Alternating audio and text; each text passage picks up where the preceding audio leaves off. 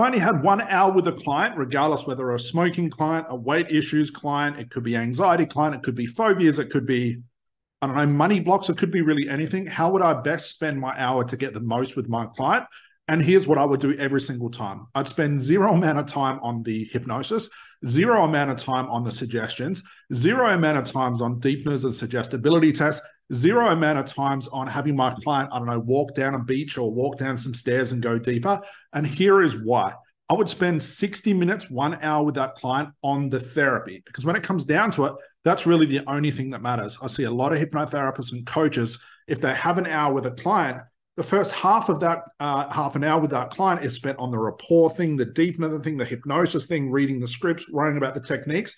And here's the bottom line. When you understand principles of how hypnosis works, you can actually do 1, 2, maybe even 3 things using some sort of principles that will actually, for lack of better words, kill 2 birds with 1 stone and save you a lot of time.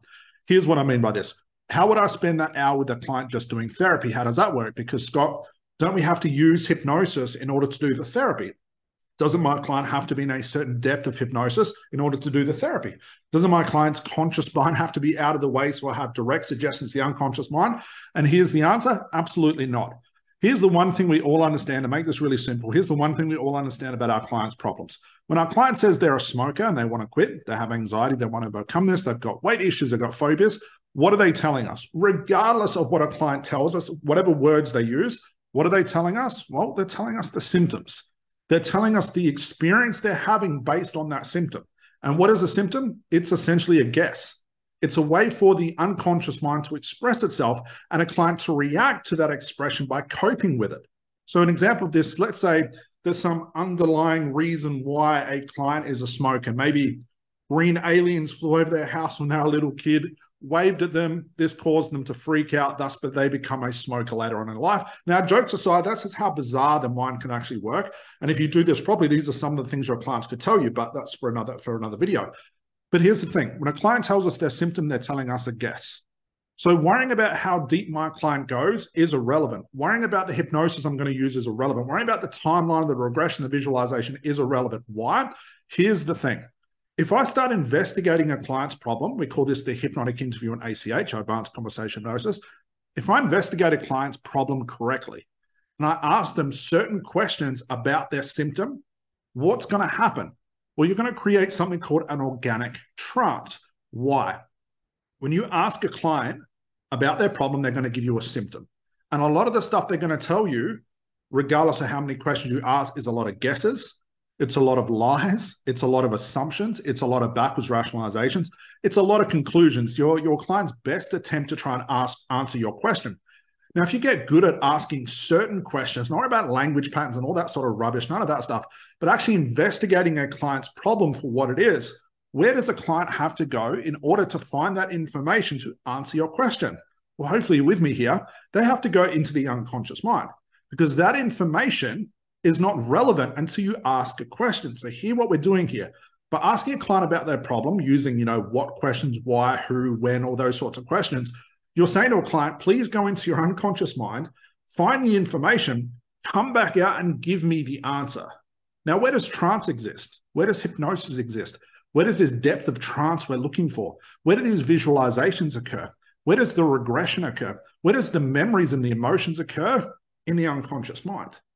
So by literally doing the hypnotic interview and asking questions, you're telling a client to go to the places where all that hypnosis good stuff is, go into that place, search around, find information that was normally hidden to you, and come back out and give me that answer. Each time, we call this a fractionation. Each time a client comes out and gives you the information, they're going to bring with them whatever was in that trance place. So a lot of emotions, a lot of memories, a lot of tears and laughter, a lot of hypnosis, a lot of confusion.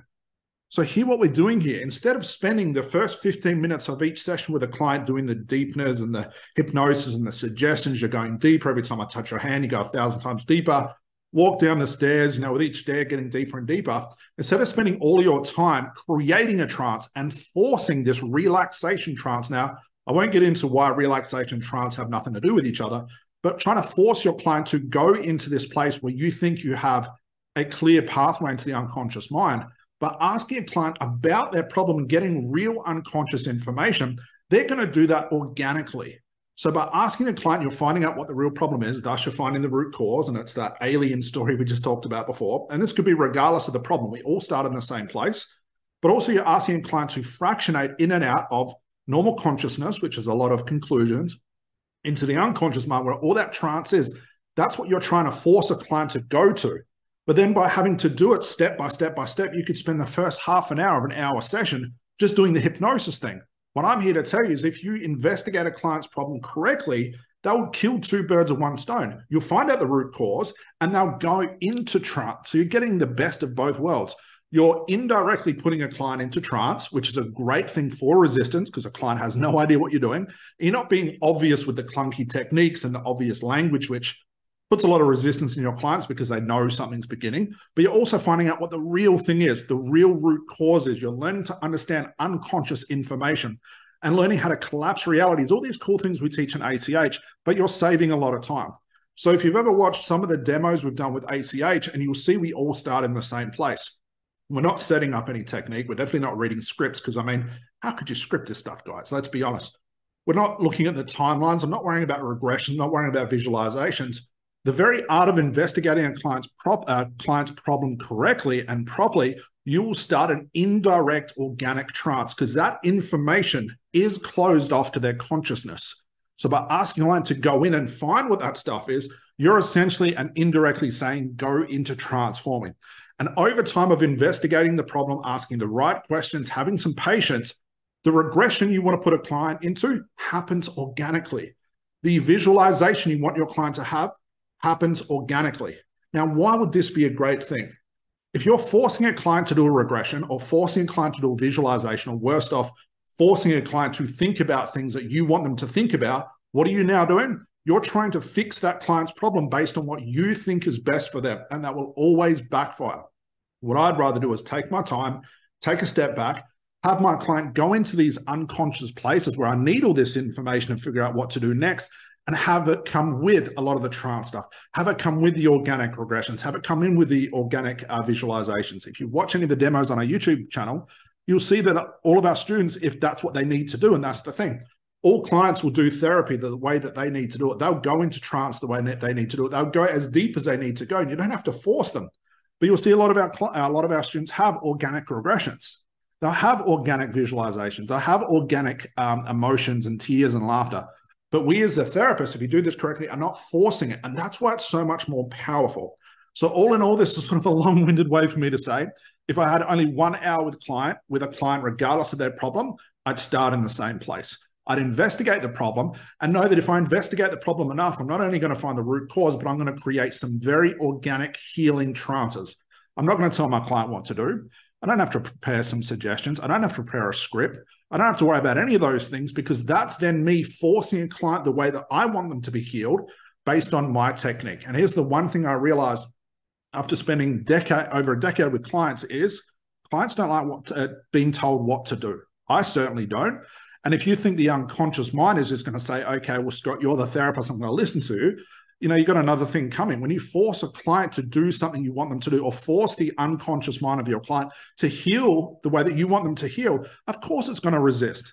The unconscious mind is stubborn. The reason why a client has that problem is because the unconscious mind has not had another reason to sort that problem out or create a new program, whatever you want to call it. And all you do is come in and try and force the unconscious mind to do something, it's not going to listen to. And if you're finding you have to see a client time after time after time after time after time, you're probably not only spinning around the symptom, but now you're forcing clients what to do. And force in hypnosis is not a good thing. That's where a lot of resistance is.